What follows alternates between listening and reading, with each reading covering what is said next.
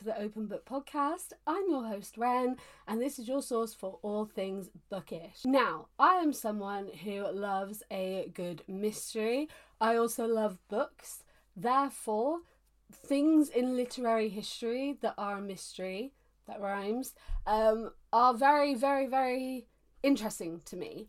Literature has been such a huge part of the world for so long. It's one of the oldest things. Storytelling, people that tell stories, it is something that has been happening since the beginning of time. Like, it's just, there are manuscripts, there are books, literature is so old that it only makes sense that there's going to be things surrounding literature that are a mystery. The inspiration for this episode of the podcast is that I genuinely think about, multiple times a week, I think about the fact that Agatha Christie went missing for 11 days. She just vanished for 11 days. And that's the first one that we're going to get into, because I think about that all the time, and I think about how we're never going to know what actually happened. And it's just a really interesting one, and it's something that I think a lot of people, I do see people talking about on true crime podcasts. I have seen a couple of Agatha Christie ones, because she was fine. I just want to preface this by saying she was absolutely fine. But yeah, it is interesting. And when I first heard about that, I was thinking, oh my God, people don't actually talk about that, a lot. I don't hear it in literary spaces. I hear it in true crime spaces. And then it got me wondering if there were other, literary mysteries. So I did some research. There were a couple that I knew about that I do kind of want to talk about. I want to say that one of them, Ryan and Shane did. Or if it wasn't them, it was someone similar. So I knew about some of them. So here's an episode. I'm going to cover 3 in this one because they're pretty big ones. And then once I've covered those, I can do a part 2 because there are plenty of literary histories out there. Okay, so the first one, like I said, is Agatha Christie, who in 1926 went missing for 11 days. She just up and left.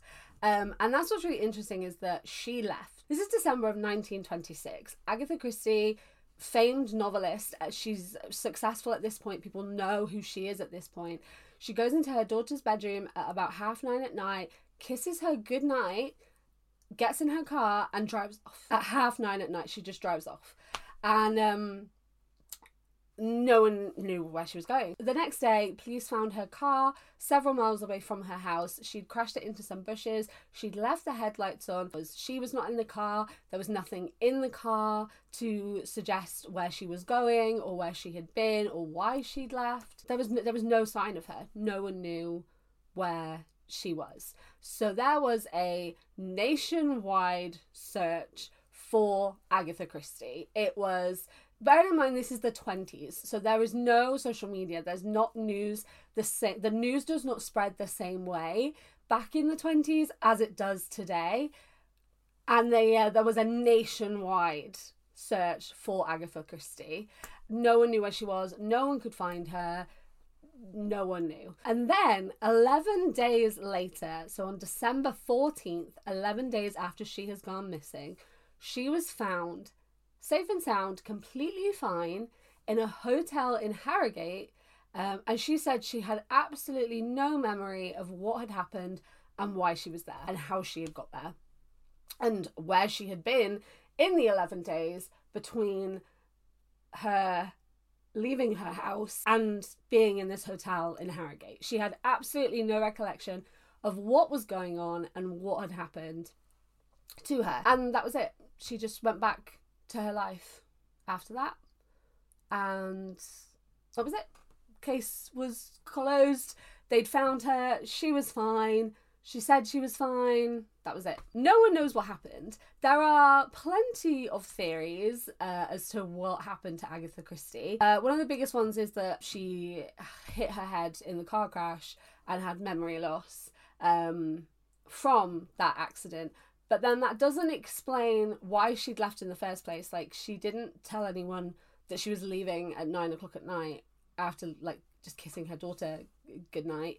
So no one knew where she was actually, going. There was no indication of where she was intending to go. And obviously if she did hit her head, lose her memory, she isn't going to remember where she was going and why she was going. But it is likely, you know, she could have had amnesia. What then doesn't explain it is how she got to Harrogate after crashing the car, because they found the car the next day.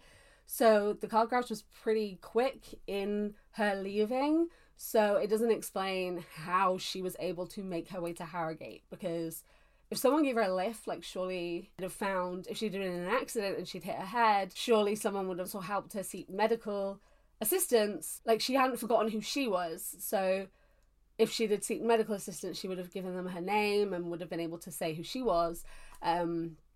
So that one, you know, I can see her hitting her head, but there's so many unknowns to how then the rest of the journey continued. So the next theory, I can also see is very likely, and it would explain how she got herself to Harrogate with no memory and was unaware of what she was doing. And without getting too personal, I understand this because I actually have experienced dissociation myself, and it is quite scary and it is quite weird to not realize that you've done something, or to not remember periods of your life. Like, mine is because of a trauma that happened, so there's like a year of my life that I don't remember, which is very strange because I still functioned as a human being. I still did things, but I just don't really remember the fact that I did them. So it's bizarre. So that is that she was having an out-of-body experience, she was dissociating, or she was in a fugue state. There had been recent rumours that her husband was having an affair, so people wonder if that had been the trauma that had kind of triggered this state and had caused this out-of-body experience. It would explain how she was able to get somewhere safe and sound, because you're still able to make decisions. Like, you're still able to make rational decisions, you're just not aware that you're doing them, which is very hard to explain, because I think people think that when you have an out-of-body experience you lose all control. You don't necessarily. Some people do, a lot of people don't. You can still be a functioning member of society. I mean, I didn't even know I was dissociating until like I woke up from the dissociating, basically, which was very bizarre. And obviously she doesn't remember some stuff, so yeah, it's a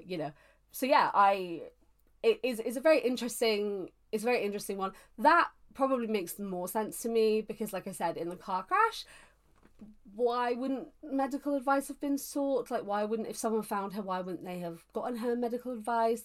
You know, and the fact that they found her car so early meant that she left the car pretty early in the journey. So I feel like, yeah, I could understand her having some kind of like out-of-body experience. There is also the theory that she basically just left. So, like I said, there were rumours that her husband had been cheating on her, and around this time it is said that he filed for divorce. There is a theory that she just left by her own accord because she didn't want him to do that and was mad at him and basically wanted him to worry, essentially, but she didn't anticipate the amount of attention that her disappearance would have given, so she said she couldn't remember any of it. So that is another theory as well, but I don't know how credible that theory is.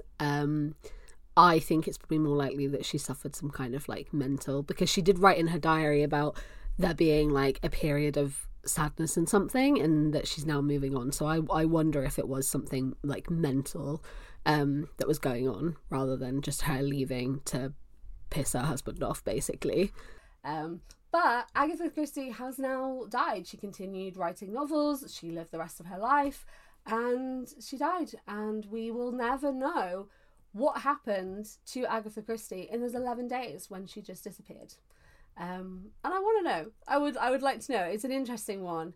And if she wasn't famous and wasn't a famed novelist, we wouldn't have even known that had happened. So the next one is Edgar Allan Poe. How did Edgar Allan Poe die? Who knows? On October 3rd, 1849, so we're in the 1800s now, a man was found lying in the gutter. He was in really shabby clothing that wasn't his own clothing. Like, he was in a really, really, really bad state.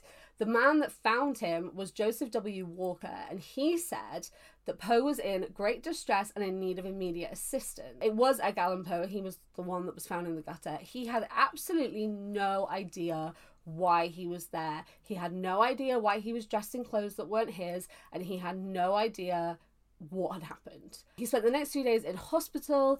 In the hospital, he had really, really, really vivid hallucinations. It was not he was not in a calm state. He was having these hallucinations. He kept saying the name of a man, Reynolds, that no one was able to identify. No one was able to pin a Reynolds to Edgar Allan Poe's life. So no one knew who he was talking about in that situation. And then he later died on October 7th.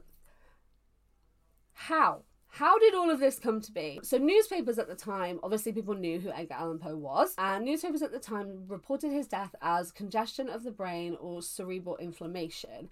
But the actual cause of death does remain unknown. There is no official, actual definite cause of death. And a lot of his medical records are unavailable and were either lost or didn't exist in the first place. So it's very likely that we're never really going to know the real cause of death. There's theories now from people like historians and medical historians that say that it could have been syphilis, cholera, diarrhea, epilepsy, rabies, some form of poisoning, or delirium. And obviously at this time, in this part of history, medicine is still in its really, really early days. Understanding of these illnesses, these disorders, was really, really limited, and people did not understand how they affected people. All you have to do, my degree is in psychology, and all you have to do is look at the criteria for what would have put you in a psychiatric hospital back in the 1800s, and you can see that there was no understanding of these illnesses at all. He could have been having some kind of medical episode, whether that be physical or mental, or both, and people just wouldn't have known what was happening because medicine was so misunderstood, and the medical practices that they had were not necessarily the correct medical practices to be using, and to be finding out what was wrong with someone. There is another theory, which I found quite an interesting one actually, is that he was a victim of something called cooping. And I didn't know this was a thing, but it's actually a form of electoral fraud, where citizens, just like everyday citizens, would be kidnapped off the street, drugged, made to drink loads of alcohol, so they were absolutely off their faces, dressed in clothes, repeatedly dressed in clothes that weren't theirs to try and fool the electoral staff, basically, so it looked like they were different people coming in to vote, and they were forced to go in and vote for the same person over and over again. And this apparently can be could get quite violent, and this was something which it could have ended up quite badly, and people think that maybe something like that could have happened to him. It would have explained why he was in other clothing. It would explain why he was in such a different, a battered state. It would explain why he seemed like he was having delirium, if he had been poisoned, if there was alcohol in his system, copious amounts of alcohol, then it would make sense. It would make sense why that was the case. But it is very likely, it's almost definite, that we are never going to know how Edgar Allan Poe died. We will never know the real reason towards his cause of death. Shakespeare's lost play, The History of Cardenio, and it's commonly known as Cardenio. It's a lost play. It was believed that it has been performed before by the King's Men Theatre Company in 1613, but no one fully knows the actual content of the play, although it is believed that it is based on an episode from Don Quixote, involving the character Cardenio, who ended up going mad. And the first part of Don Quixote was published in 1612, so the playwrights of Cardenio would have been aware of this story while writing the play, so they would have had access to the character. So it is very likely, because of the name and kind of what is assumed that the play is about, is attributed to Shakespeare and another playwright called John Fletcher. And this is due to a register that was written in 1653. But we can't be fully sure that it does belong to Shakespeare, because the entry of this register was written by a man called Humphrey Moseley, and he was a bookseller. He cannot historically be fully trusted, because before he had used Shakespeare's name falsely in order to kind of boost sales and popularity of something that he was posting. So it is more so attributed to Shakespeare. People do see it as Shakespeare's lost play, but we won't ever fully know. Some modern scholars do accept that it was a Shakespeare play. They hold the play in the same category as the Two Noble Kingsmen, which was a collaboration between Shakespeare and John Fletcher, because they did work together, so it wasn't uncommon to see their names next to each other. In 1727, Lewis Theobald claimed to have obtained 3 Restoration-era manuscripts of an unnamed play by Shakespeare, which he edited, improved, and released under the name Double Falsehood. Double Falsehood has the plot of the Cardenio episode in Don Quixote, and it is suggested that Theobald was unable to publish the original script because of Jason Taunton, who's an 18th century bookseller, and he actually ended up having the rights to Shakespeare plays. He had a very, very strong copyright on Shakespeare's plays. However, that has been challenged because Tonson's copyright only applied to the plays that already existed, so not to any that could be discovered. So if Theobald had actually discovered a Shakespeare play, Tonson wouldn't have had the copyright of it, so he could have published it, but whether or not he understood that, or whether or not that was something at the time. But anyway, he could have published it. And Theobald had already edited some stuff for Tonson, so they worked together. So why he couldn't have given it to him, that would have been a really big, selling, if he would have been able to advertise something as the lost play.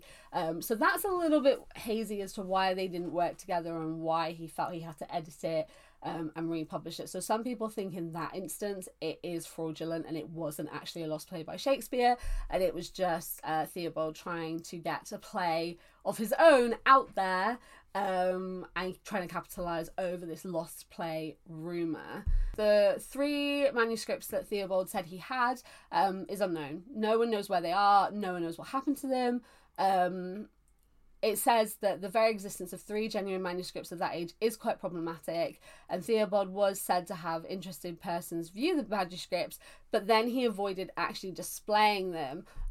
So then these facts have led to many scholars to conclude that Theobald's play was a hoax written by himself. But there has been some stylistic analysis later on in history as time has gone on, which I do find really interesting that people are able to do this. That has led to the conclusion that Double Falsehood was based on one-on-one manuscripts written in part by Fletcher and another playwright, but cannot definitely say that it was Shakespeare.